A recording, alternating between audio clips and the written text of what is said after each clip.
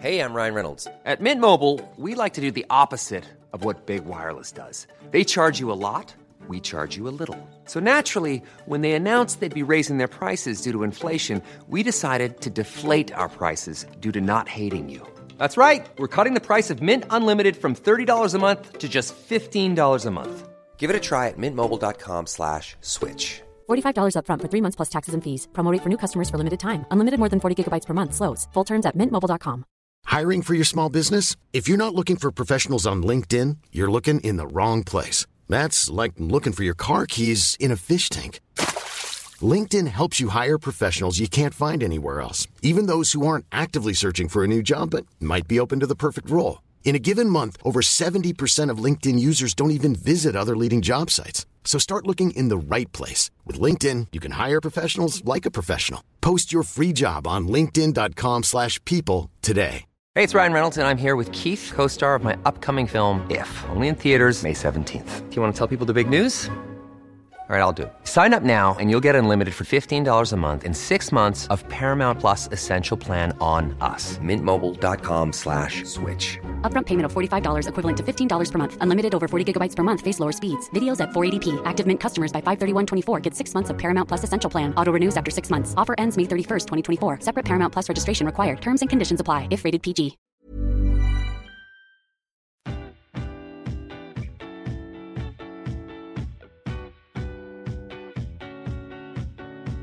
Welcome to Cheaper Than Therapy, a podcast that journeys into conversations with the intention of demystifying, destigmatizing, and desensitizing what really gets talked about behind the closed doors of the therapy room. I'm Vanessa Bennett. And I'm Danae Selkin. And we're seekers, soul sisters, and holders of sacred space. So join us as we dive into the ways that therapy can be connecting not only to yourself, but also to those around you.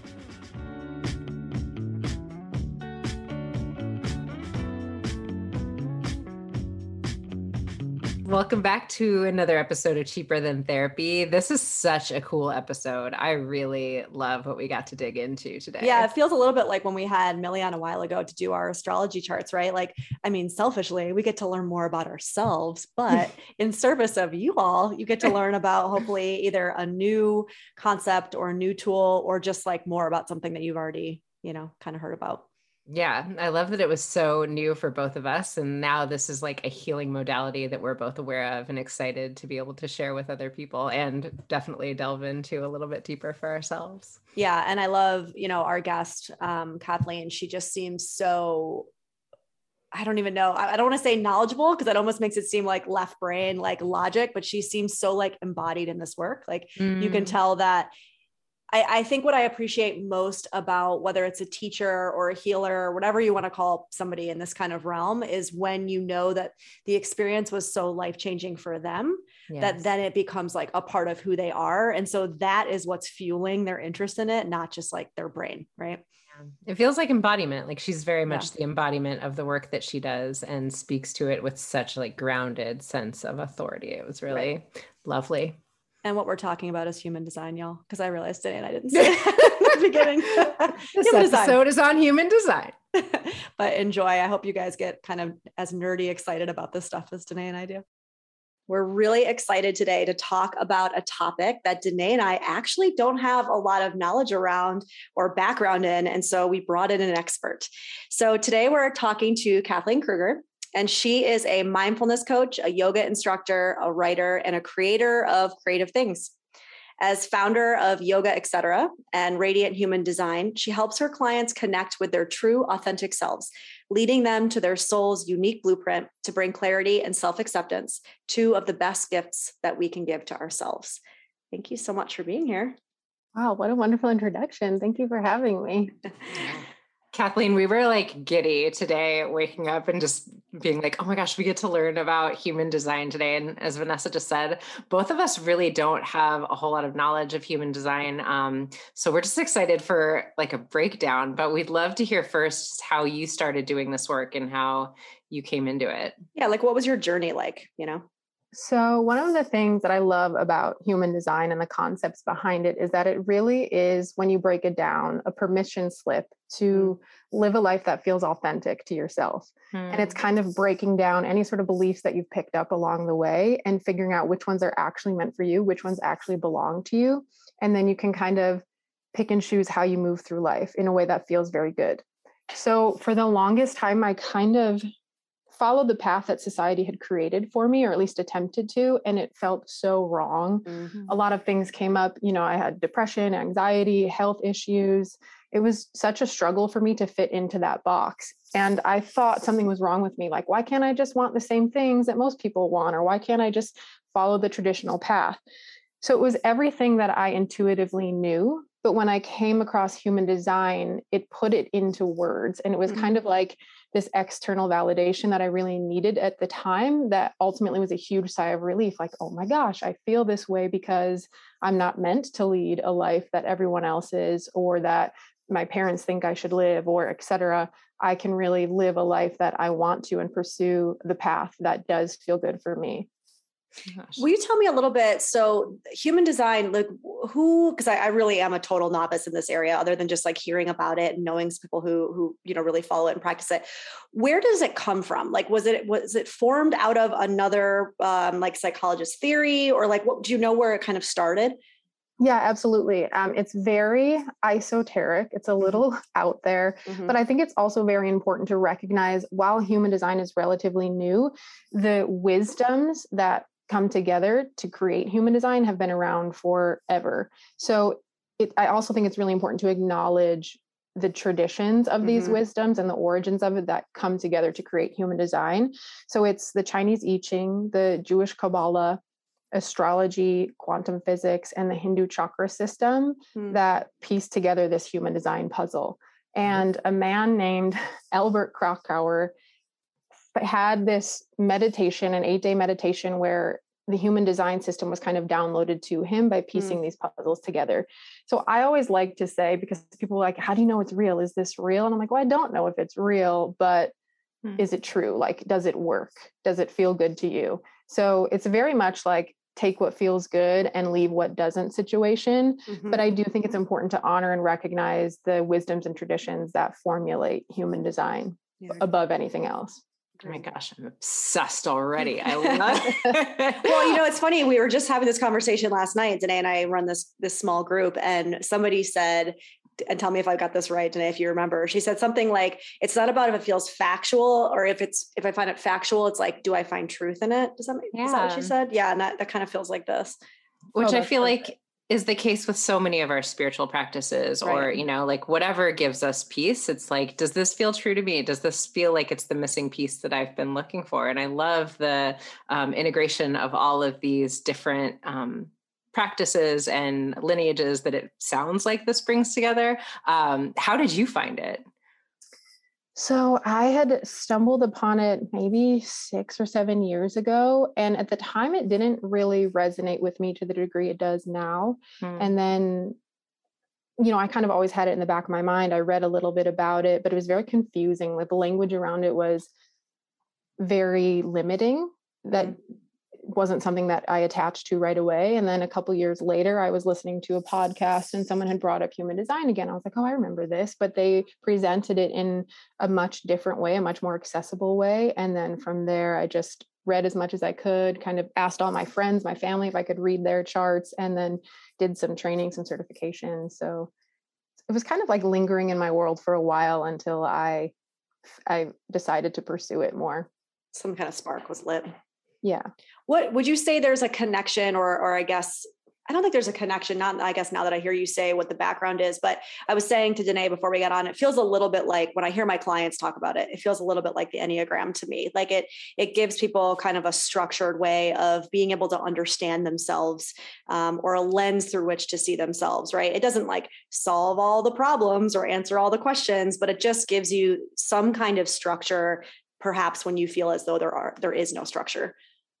Absolutely. That's a wonderful way to put it. So the whole idea behind human design is that when you were born your truest, most authentic self, and you showed up in the way you wanted to. But over time, you took on those beliefs, right? Your parents probably influenced your decisions. Your teachers told you what was good or bad. Society or the media, social media influences what we think is beautiful or what we think we should do with our lives or how our lives should look. So you get further away from your authentic self. And human design is just sort of a lens in which you can look back into your truest self and then ultimately get back to that space. Human design is a superficial self-discovery tool, right? Once you know about it, that's great, but it is up to you to take steps and further action in order to integrate it into your life. And I think that goes with a lot of our like spiritual wellness world concepts. It's not going to solve all of the issues in your life. It's not going to be the answers to all of your problems, but it is a way to highlight some of the steps you can take or the things you can do to cultivate, a better sense of self. I love that. Okay, will you give us like a general breakdown? I know so little. I know there are like generators and like, will you give us like a 101 breakdown of what it looks like? Absolutely. First of all, if you don't have your human design chart already, I would suggest pausing the episode now. And you can go to my website, radianthumandesign.com. You can also go to mybodygraph.com, enter in your birth information. And then once you have your chart pulled up, you'll see a section that says energy type. And when you first stumble upon human design, energy type is where you traditionally start. It's the most basic foundational piece of your design, but everything else gets filtered through it. So it's important to have an understanding of what that is. And there's 5 different energy types. You have the generator. Danae, you're a generator. Manifesting generator, projector. Vanessa, you're a projector. Manifester, and then reflector. That sounds right. I don't even know what it means. I'm already like, yep. It's so fun. And I love looking at your 2 charts together. It's oh my God, I'm so excited. Conversation. And the energy type just kind of tells you how you best use your energy, how you create energy, how you best interact with the world around you. And generators are one of the most common types. They're here to create life force energy. And you do this by doing things that you love, doing things that excite you. And the idea is that the more you do things that excite you, the more energy you create for yourself, but also for other people to tap into. And Danae, I don't know if you've had this experience, but if you're doing something you love, you can probably do it all day long and you're in this like flow state and all of a sudden the day's over and you haven't eaten a meal. Yep. But the simplest task that should be very easy to accomplish becomes so challenging and takes so much of your energy because you don't want to be doing it. Yep. Absolutely. Yeah. So the whole idea behind being a generator and also a manifesting generator, because they have a lot of similarities, is do what you love. And you really need to learn how to set boundaries about how to say yes to things that you want to pursue and no to things that you don't.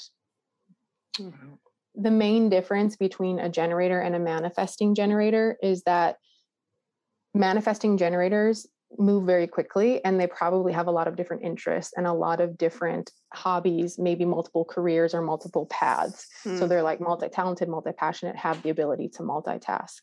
So generators and manifesting generators create energy. Projectors are here to guide energy. So it's almost like you have this bird's eye view. You'll often hear as projectors referred to as birds because they're sitting up in the trees. They have this bird's eye view and they can really see what's working and what's not. So they can tell people how to shift their energy or tweak their energy in order to be most efficient or get to where they need to go most efficiently. Sounds about right. Yeah. I'm really good at telling people what to do. There you go.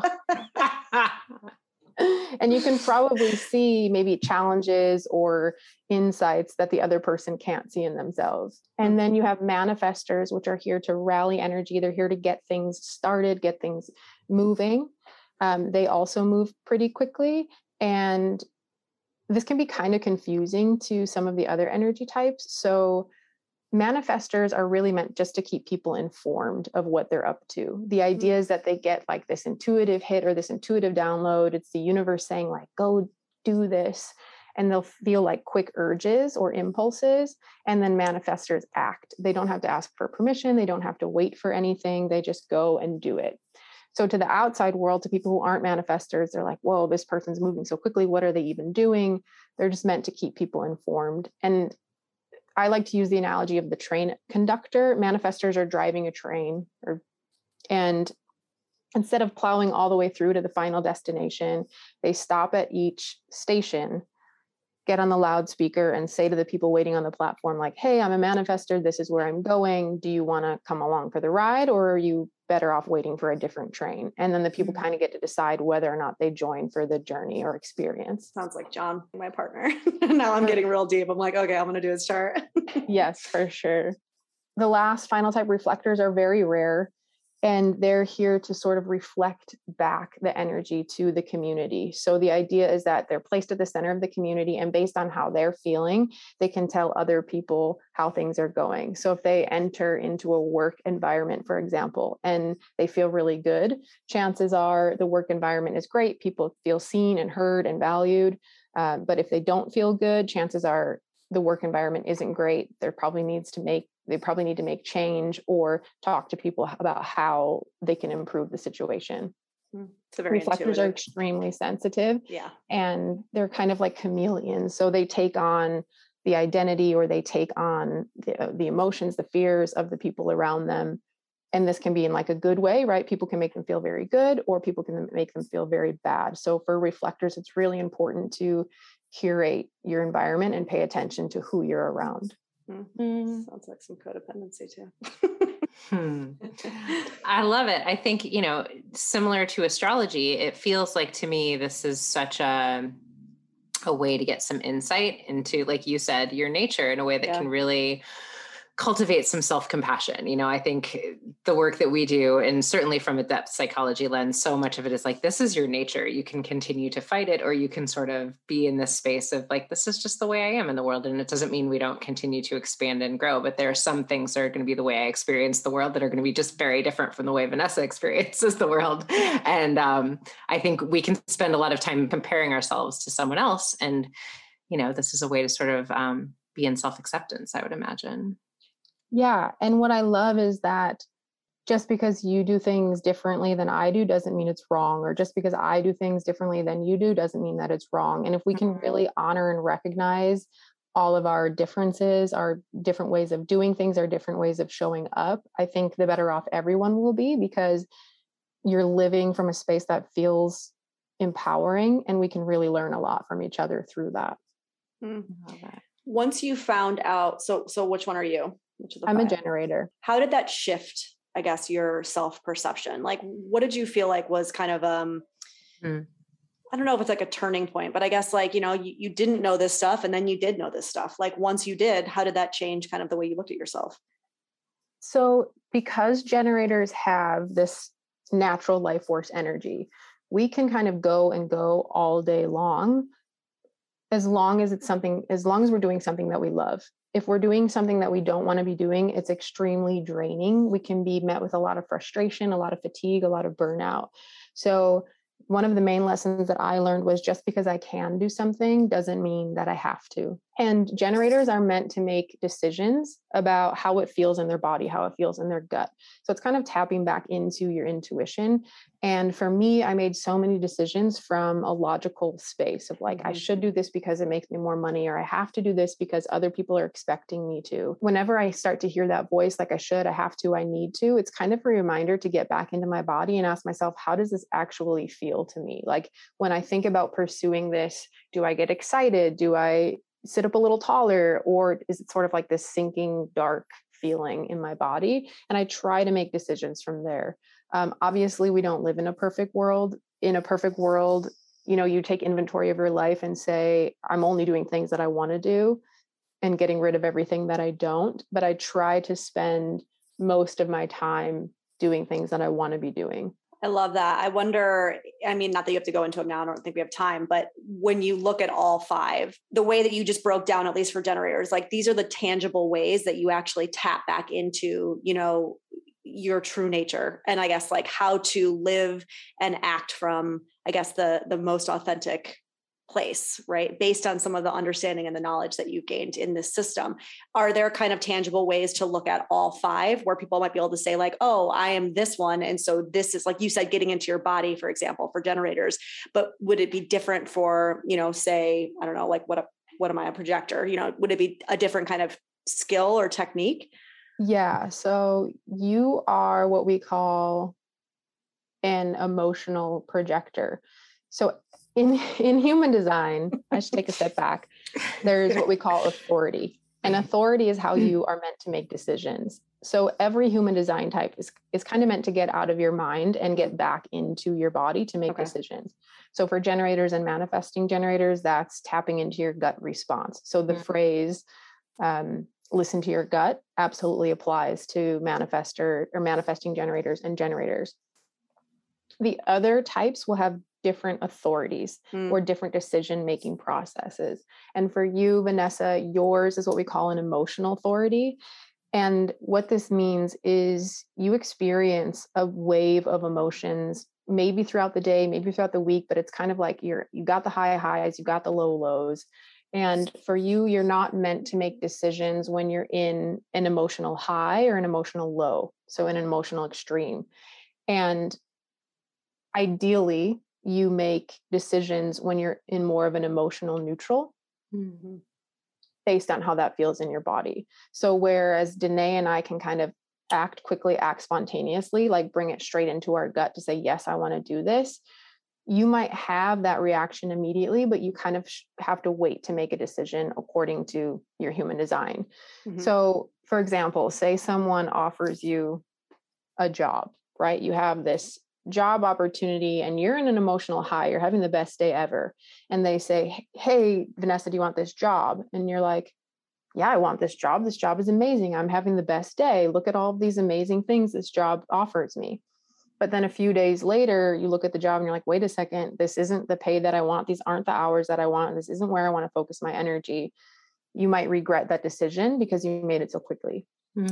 Same goes with an emotional low. If you're just having a rough day and someone offers you the same job or any job, you're like, ugh, no, get this out of my face. Like, I don't want anything to do with it. And then a few days later, you think back like, wait a second, that actually would have been a wonderful opportunity and I would have gotten to do A, B, and C. I should rethink that decision. So the idea is that you're more in an emotional, balanced, neutral place when you make decisions, or that your decision or your answer remains the same over a period of time. So whether you're in a high or a low or in an emotional neutral, your decision stays the same. And that's kind of how you know.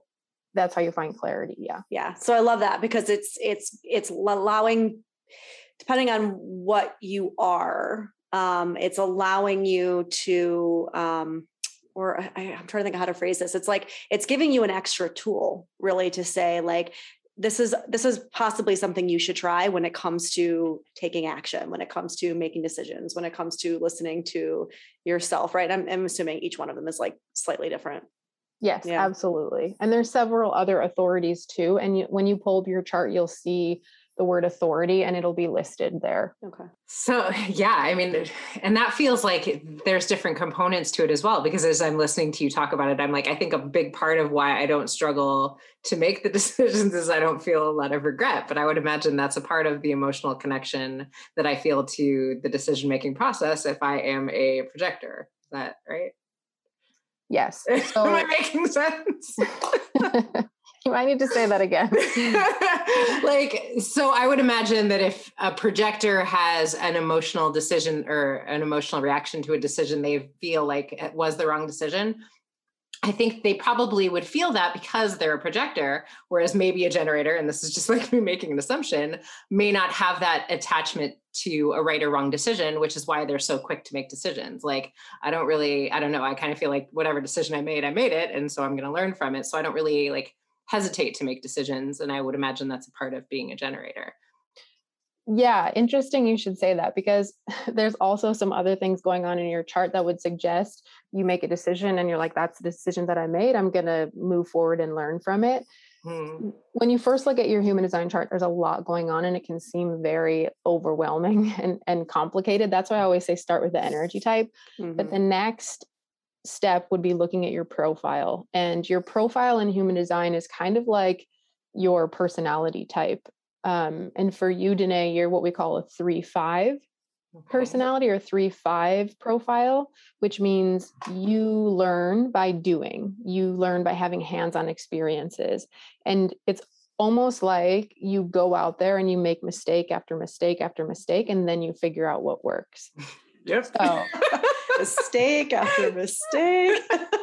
I don't really think they're mistakes. It's just funny. And that's exactly what I teach anyone with this in their profile is like, redefine the term mistake, redefine the term failure, because they aren't bad things. Absolutely. You need them in order to move forward, actually. Exactly. And with that profile, with the 3-5 profile, that's how you learn. So sure, a mistake is a mistake, but I don't know why we as a society have deemed that as a negative thing or a negative quality, because how do you learn anything new without making mistakes or without failing to some degree? Right. And so that 3 line in your profile is very hands-on. It's very trial and error. It can seem kind of chaotic at times. It can seem a little bit messy, but yes, like you said, as long as you embrace that part, as long as you recognize there's like gems, there's wisdom and lessons in there, the better off you'll be. Drives the projectors in my life a little crazy, I would imagine, but yes, absolutely. Who, me? And then Vanessa, you have a 1 in your profile, which suggests you learn more by research and by reading and studying. And that's how you gain your knowledge and your wisdom. And both of them are equally great wisdoms that need to be shared or are meant to be shared. And I think it's a really interesting combination because Danae, you can say, well, I've had that experience. I've been there. This is what I did. And then Vanessa can come in and say, yep, I agree. I've researched everything there is to know about it. Here's how we think you should move forward. Isn't that literally how we always talk about ourselves too? I'm like, I don't know. I just feel it in my body. And Vanessa's like, well, actually the research does back that up. That is literally how we talk shows constantly. It's fascinating. I love it. And then, so projectors, I should say, they are really only meant to work a few hours a day because Amen. Anybody out there listening? Oh my gosh, this is fascinating. Oh my gosh. The generators and the manifesting generators create that life force energy. The projectors do not. Neither do the manifestors or the reflectors. So those 3 other energy types kind of rely on the generator and the manifesting generator to share that life force energy, which is why it's so important that us generators and manifesting generators do what we love, because there's more to go around. So the projectors then tap into that energy, use it to guide, to share their visions, and then can step out of it and rest and relax when they need to. So while generators and manifesting generators can kind of go all day long, projectors aren't meant to do that. Now, that can sound kind of limiting at first, but it's really not. You have the energy to do whatever you want to do, but related to work, related to guiding someone or something is meant to be limited to a few hours a day, or maybe 2 days a week, or 1 week on, 1 week off, whatever intuitively feels good to you. It's like work smarter, not harder. Exactly. And that's what they say about projectors is they're super efficient.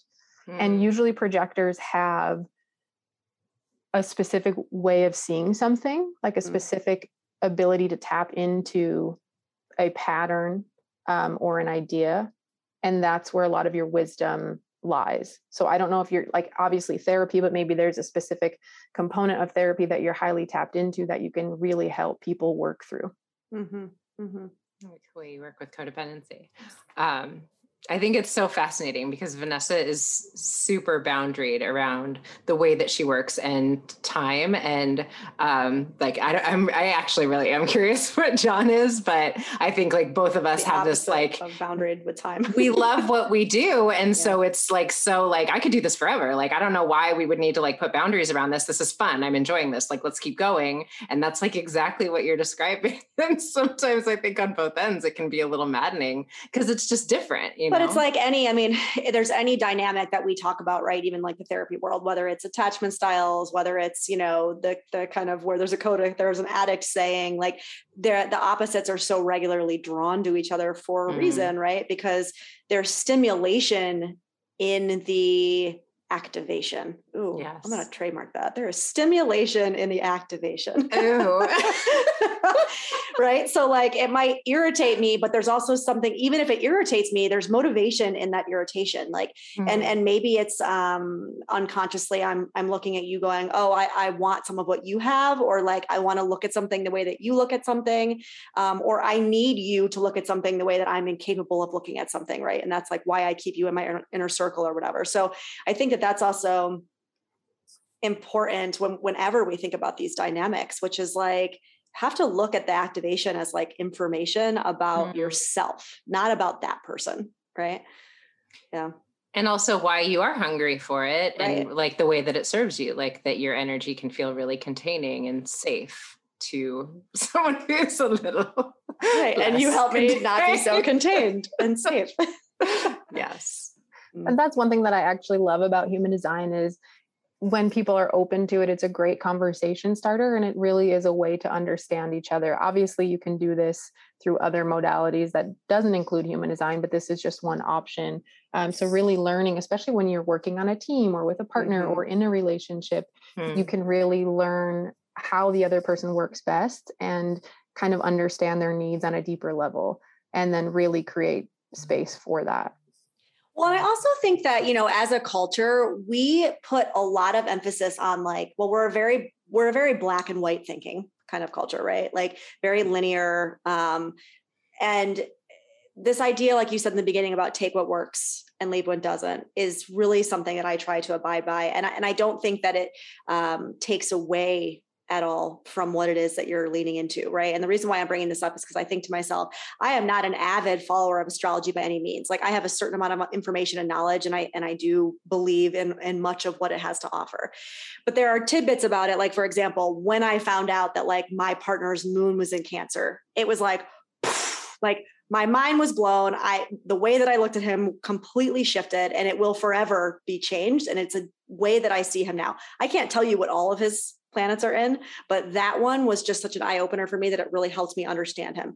So when you talk about like human design, I can see how you don't have to be like, oh, it's all this, or it's all this, or it's black and white. It can be like, this is what works for me. This helps me understand. And so that's the part of it that I'm going to lean into.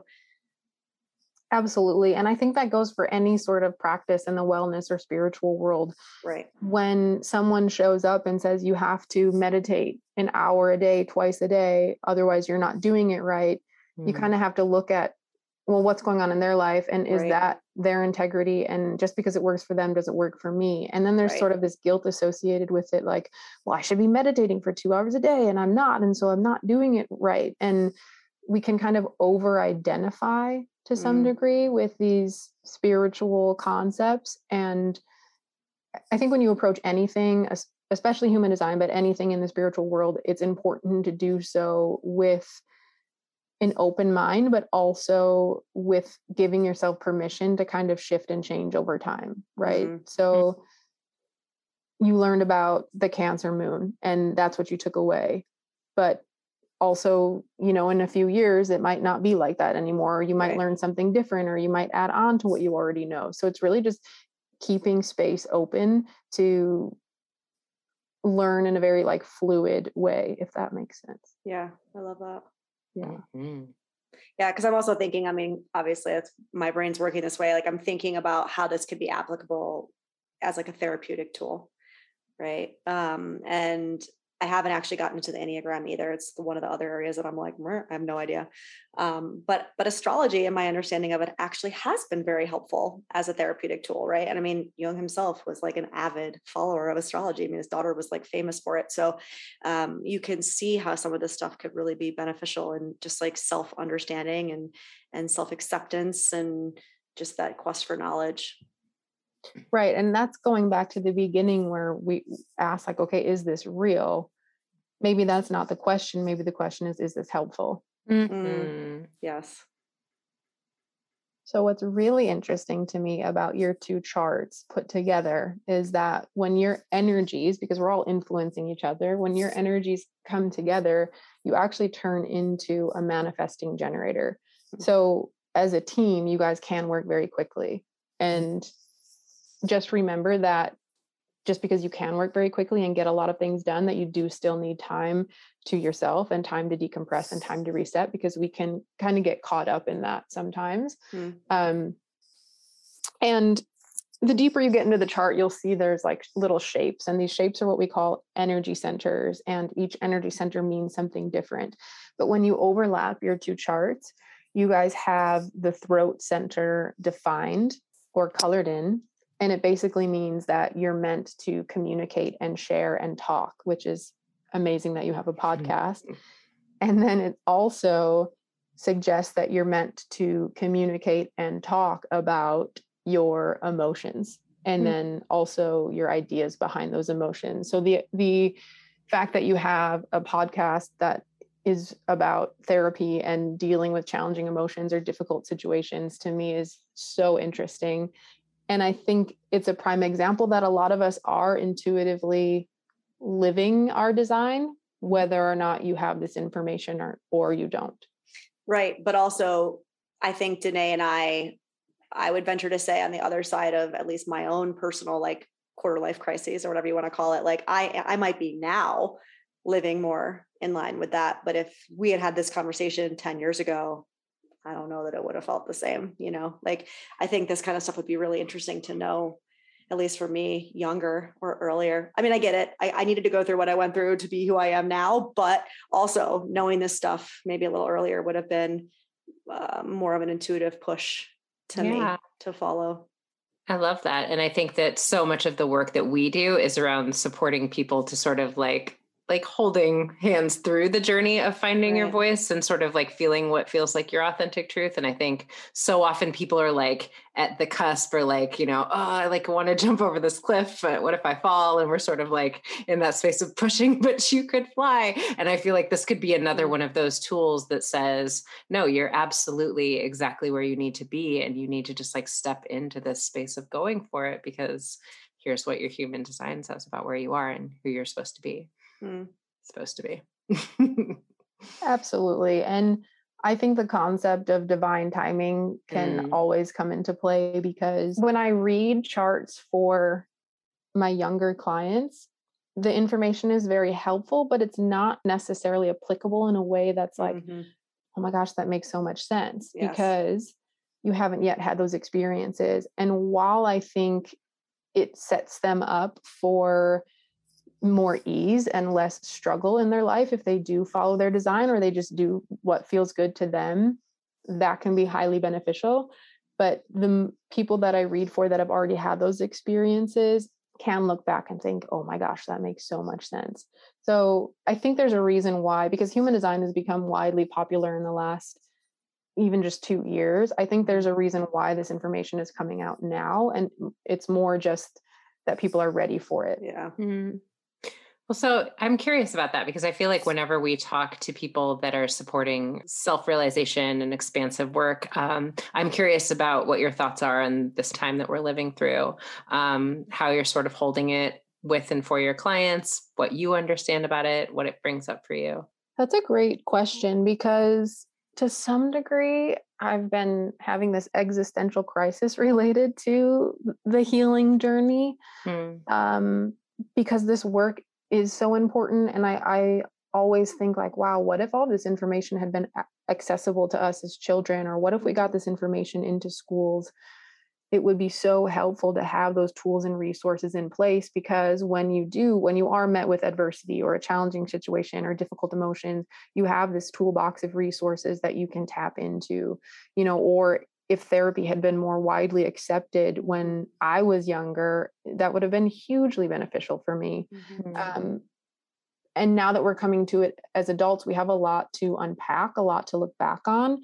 And sometimes we can over-identify with this concept of needing to be healed, or that we aren't good enough where we are now, or that there always is more work to be done.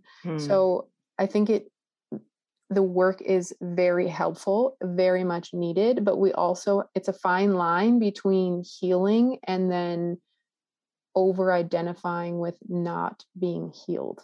That makes sense? Absolutely. I feel like I've been feeling so much of that lately, like a lot of, as much as I am so thrilled to see, conversations about therapy being something that have just become a lot less pathologized and, it's just like in the mainstream vernacular, I do feel like there is a lot of pathologizing everything and, like constantly in the quote work of like fixing myself as if I were somehow broken. And I do think there's a point where I don't know, like the self-compassion and the allowing ourselves just to live needs to step in a little bit more. And I kind of love what you're talking about in the context of human design for that reason, because if it's like, some of these things are in alignment with my nature, some of these things are just the ways that I experience the world. And I'm just going to be good with that. And maybe it can sort of be a little bit of a push in the opposite direction with some of that. I don't know.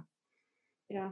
I'm wondering too, if it's a little bit of like a generational pendulum swing, right? Like just like anything happens when we see that pendulum go from one extreme to the other. I mean, working with adolescents, at the earlier part of my career, and this, when you were saying this idea of like just being almost overly attached to the pathology and it's like every single teenager that I came across was like depressed or had anxiety or had an anxiety disorder or had this or had that. And I'm not minimizing in any way the real and true suffering that they were feeling, but it almost became like a badge of coolness to say that you were quote unquote diagnosed, or you were going to a therapist who diagnosed you with depression or anxiety. And so again, not that I'm minimizing, but I am wondering if we're just kind of witnessing that swing of the pendulum, and then will it eventually, right, kind of find its way back to center, which is like, you need that pendulum to go to one extreme in order to push people that were on the other extreme to open their eyes. And then it feels like this human design work kind of comes into play almost on that shift back to the center of the pendulum, which is more of like a place of self-acceptance and like of understanding self versus trying to like fix self. Exactly. And I kind of love the younger generation for that, because they just show up and they say, this is who I am and this is what I'm doing. And they don't really apologize for it. I think in an ideal world, we would be somewhere in the center where it's not such a big deal either way. It's just wildly accepted, and therapy is something that everyone participates in, or everyone has some sort of grounding practice or ability to deal with the challenging parts of life, because life is challenging, life is difficult. And that's something I didn't really learn until, my late 20s. And if I had been prepared earlier on, I feel like I would have been much better off. But again, I learned what I needed to learn, and now I share that. So I am grateful for those experiences. But yeah, if it wasn't so dramatic either way, and it was more just a centralized, accepted part of our life, I don't know. I feel like that might be better, because it's not like you're hiding therapy or you're hiding your issues, but you don't also need to go parade them around to the world unless you feel called to do that. Right. Which is hopefully what we're moving towards. Yeah. Yeah. Are there other things about like our charts, or when people are like, Today's like, tell me more if there's about anything me. else you want to tell me, I'm so open to it. I see you. She's like, so back to me. It's so annoying sometimes how well Vanessa knows. Oh God. So you both have, oh, that can't be right. You have what's called self-expression. So, and you have that 3-line in your profile, which means you're meant to have those experiences in life, and then you're meant to talk about those experiences. And by talking about those experiences, you're sharing the wisdom that you gained. And it's almost like you can tell people, this is how you find the joy, or like, this is where I struggled. This is how you can avoid it, or this is how you can move through it. And then Danae, you have an open emotional center, which means you're very empathic. You can take on the emotions of other people, which can be really helpful as a therapist, because you know exactly how people are feeling, but you also need to set boundaries in that way of not taking on those emotions. So one of the like original human design readers says, be a screen, not a sponge. So you're a screen because you can sort of reflect back to people what they're feeling and help them process it, but you don't want to be a sponge where you absorb it and take everything on. Yes. And then you both have something in your chart that's all about like bringing the old into the new. So you're looking at old ideas or old ways of doing, old ways of thinking, and figuring out how you can transform that to be more accessible and sort of more approachable to the modern world. I feel like that's a lot of depth psychology. Right? Yeah. We're like, work. yeah. And then thinking about it on a platform like a podcast, how easily accessible is that? I mean, listening to you guys have conversations with some of your clients, while it might not be my own personal experience, you can still learn a lot from someone else's story that they're sharing. Mm-hmm. Anything else about Vanessa I need to know? Don't try to make it about me since you made it about you. No, I'm taking notes for myself and John. So I've got your chart here. Let me make Vanessa. Let's see. You have your throat center is defined, and Danae's yours is not, which is kind of a great combination to have, especially when you work as a team. But with you, Vanessa, you might feel like people tap into your throat energy and just sort of word vomit at you without stopping, which can be great because a lot of times you'll empower people to tell their story or share their experience. But again, boundaries kind of need to be set, because you might have a friend that calls you and talks at you for an hour, but doesn't ask you a single question about your day or how you're doing. And as a projector, that can be a lot of energy coming in. So you do need ample time to like step back and reset and recharge. Mm-hmm. Can I ask, will you just say that again, Kathleen? So you said her throat center is defined? Yeah, it's colored in. So it means that you have consistent energy in that area, whereas yours, Danae, yours kind of changes depending on who you're around or the environment that you're in. Sounds like some introvert, extrovert energy to me. I have an undefined throat. And it's so interesting because I've done a few podcasts, and when I'm working with someone with a defined throat, the conversation is very fluid and easy for me. But when it's one other person with an undefined throat, sometimes I just am talking and I have no idea what I'm saying. And it's because I'm kind of uncomfortable with silence. So I'll just try to fill the space with whatever I can, even though sometimes it doesn't even register what I'm saying. That's fascinating. And I feel that discomfort, but I think I shut down. Like I start to like trying to fill it. Yeah. Like, but again, I think that actually feels a little bit introvert, extrovert energetics. Like, I mean, having a defined throat, I mean, as somebody who is for sure an extrovert, like I always jokingly say I could have a conversation, a riveting conversation with a brick wall, like easily, no problem. You know what I mean? And today's always like blows her mind. You know? Oh, that's great. You both have something in your chart that suggests like timing and ritual is very important to you. So you might have like a specific morning routine or a practice that you follow that helps you stay grounded. And when that routine is thrown off, it can be sort of abrasive or anxiety inducing. Yeah. Or you just have like having a child. It's thrown off my whole routine for the last 17 months, but yeah. Okay. Keep going. Exactly. I do that. So I always like to say, have a plan for your plan. You know, if you have your routine, follow it whenever you can. But if you can't get to it that day, is there something you can do just for like a minute or 2 minutes that helps you stay grounded and somehow connected to your routine? I love that. It's interesting. So in human design, we have the splenic center, and the splenic center is where you house your fears and your intuition. And so, Danae, your splenic center is undefined. It's not colored in, which means you're highly influenced or affected by the people you're around or the environment that you are in. And then Vanessa, yours is defined. It is colored in. So what happens with this is that, Danae, when you are in someone else's energy who has a lot of fear, you kind of take on that fear and absorb that fear. And you might even amplify it. Like that fear becomes very intense in your body, which can be a great resource, right? Because you can help people work through their fears. Also, it just means that your intuition can shift or change. It might not be very consistent. Like maybe one day you have this intuitive feeling, or the other day you kind of like meditate and visualize. Your intuition can shift. And then Vanessa, your splenic center is defined, which means when people enter into your space, they're picking up on your fears.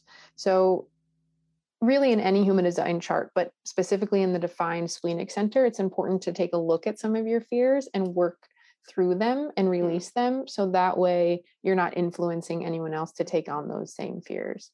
So I'll just list some of these fears. It's going to be a very brief explanation, but fear of responsibility. And this can look a couple of different ways. It can be like this fear of stepping into your highest self, because once you do that, you have to show up as that person. And, you know, if I'm stepping into the highest version of myself, then I have new responsibilities. It can also be like fear of taking care of other people. So sometimes this shows up as fear of motherhood. Like, am I doing this right? Am I messing this up? Or just fear of taking care of the people that you love and not doing it correctly. So that heavy responsibility. But on the opposite side of that, there is so much intuition there. You kind of like intuitively know how to care for these people.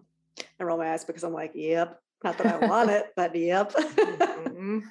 You have, let me see if you guys have any overlapping fears. Fear of the past repeating itself. So this just means, like, just as it sounds, maybe you've had past experiences that were challenging. If you let those past experiences control you or hold you back from moving forward, then you're giving your fear a lot of power. So the idea is that you look at those past experiences and say, okay, yeah, that was tough, but what did I learn from it? How has it made me who I am today? How can I release that fear and move forward? That feels like becoming a therapist. I mean, that's literally what we do all day, is examine past and try to make sense of it and learn from it so that you don't quote unquote repeat it again, which just is funny that we both have that same. Yeah, exactly. And then on the other side of that too is, so anytime there's fear, there's intuition, and that intuition suggests that you have the ability to really tap into the past and tap into those past patterns and kind of see what could be holding you back or what could be holding someone else back. It's interesting. Never heard anyone say that wherever there's fear, there's intuition before. Yeah, usually one takes over. So it's just really nice to kind of feel or understand when that fear comes up. And just always knowing that you have the ability to step into this higher version of yourself. You both have an undefined ego or heart center. And this is where like your heart and or your desires, your wants live. It's also where value lives. So sometimes with the undefined ego or heart, there really is a lesson of learning your own value and learning what you bring to the table. So in human design, we have a highest expression and a lowest expression of everything in the chart. And so the lowest expression of this center or this shape being undefined, not colored in, can be looking like undervaluing yourself, not charging enough for your services, or just not thinking like you bring enough to the table. But the wisdom there, the highest version of yourself, is learning that lesson of like, no, I am valuable. What I have to offer is helpful. And I am worth what I decide what I am worth. Woo. We could go on and on. I'm going to actually just like say it right now. I'm going to book a session with you. We'll go through this all in detail. Yes, please. I love this so much. Yeah, I think this is really exciting to just be exposed to, because I feel like I am constantly looking for additional tools to offer clients of this is a way you might be able to dig into this. Like when it feels like we're stuck somewhere with this, like, just like beating myself up about the same things, or really struggling to find self-acceptance. So I'm really excited. Or understanding, right? Like I just need a new lens through which to look in order for something to maybe make sense that didn't make sense before. And I think that this could be one of those. Yeah. And like I said, a lot of times people already know this information. It's just hearing it in a different way or hearing it expressed in a different form sometimes is exactly what they need. And it could be human design. It might not be human design. It might be something else, but it is just one other modality towards self-discovery or self-acceptance and really finding compassion towards yourself and other people.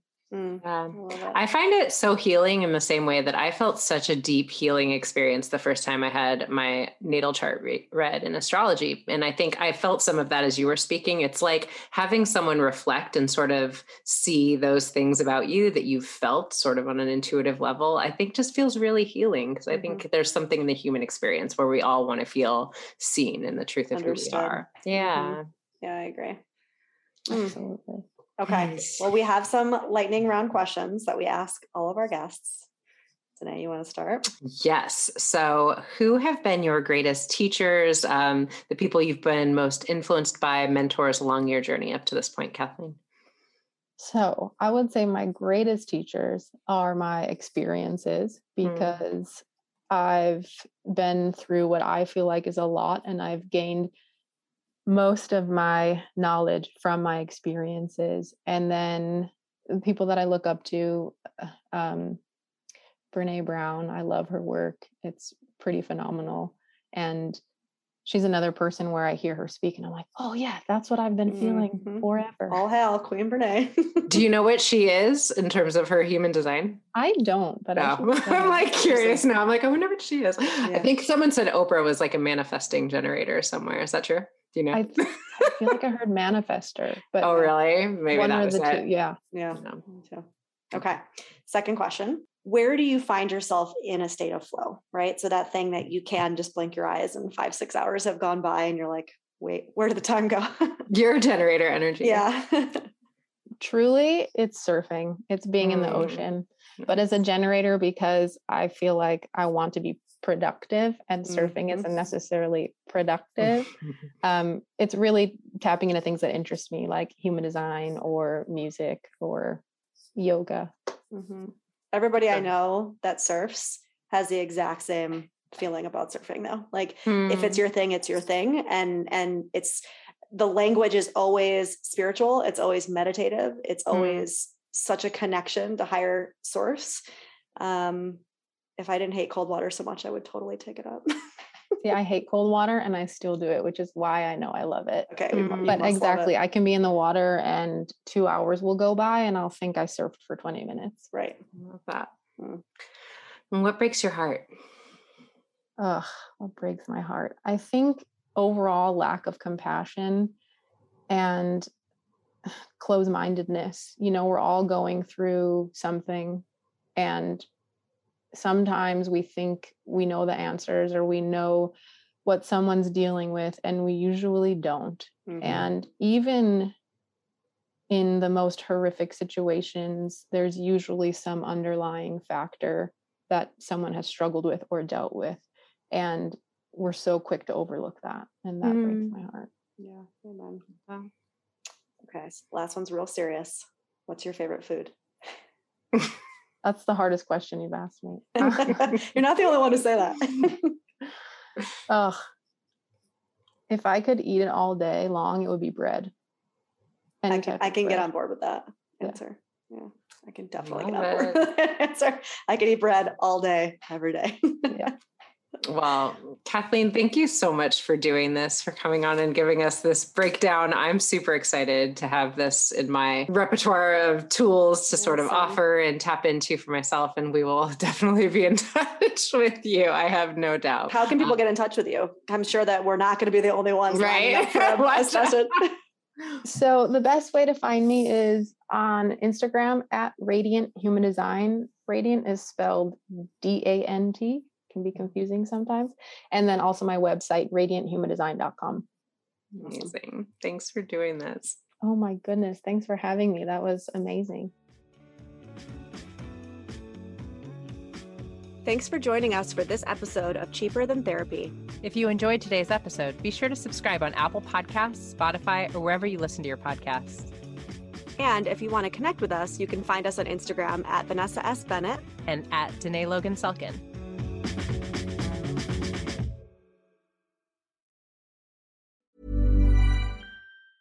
Hey, it's Danny Pellegrino from Everything Iconic. Ready to upgrade your style game without blowing your budget? Check out Quince. They've got all the good stuff, shirts and polos, activewear, and fine leather goods, all at 50 to 80% less than other high-end brands. And the best part? They're all about safe, ethical, and responsible manufacturing. Get that luxury vibe without the luxury price tag. Hit up quince.com/upgrade for free shipping and 365-day returns on your next order. That's quince.com/upgrade. Mom deserves better than a drugstore card. This Mother's Day, surprise her with a truly special personalized card from Moonpig. Add your favorite photos, a heartfelt message, and we'll even mail it for you the same day, all for just $5. From mom to grandma, we have something to celebrate every mom in your life. Every mom deserves a Moonpig card. Get 50% off your first card at Moonpig.com. Moonpig.com. Even when we're on a budget, we still deserve nice things. Quince is a place to scoop up stunning high-end goods for 50 to 80% less than similar brands. They have buttery soft cashmere sweaters starting at $50, luxurious Italian leather bags, and so much more. Plus, Quince only works with factories that use safe, ethical, and responsible manufacturing. Get the high-end goods you'll love without the high price tag with Quince. Go to quince.com/style for free shipping and 365-day returns.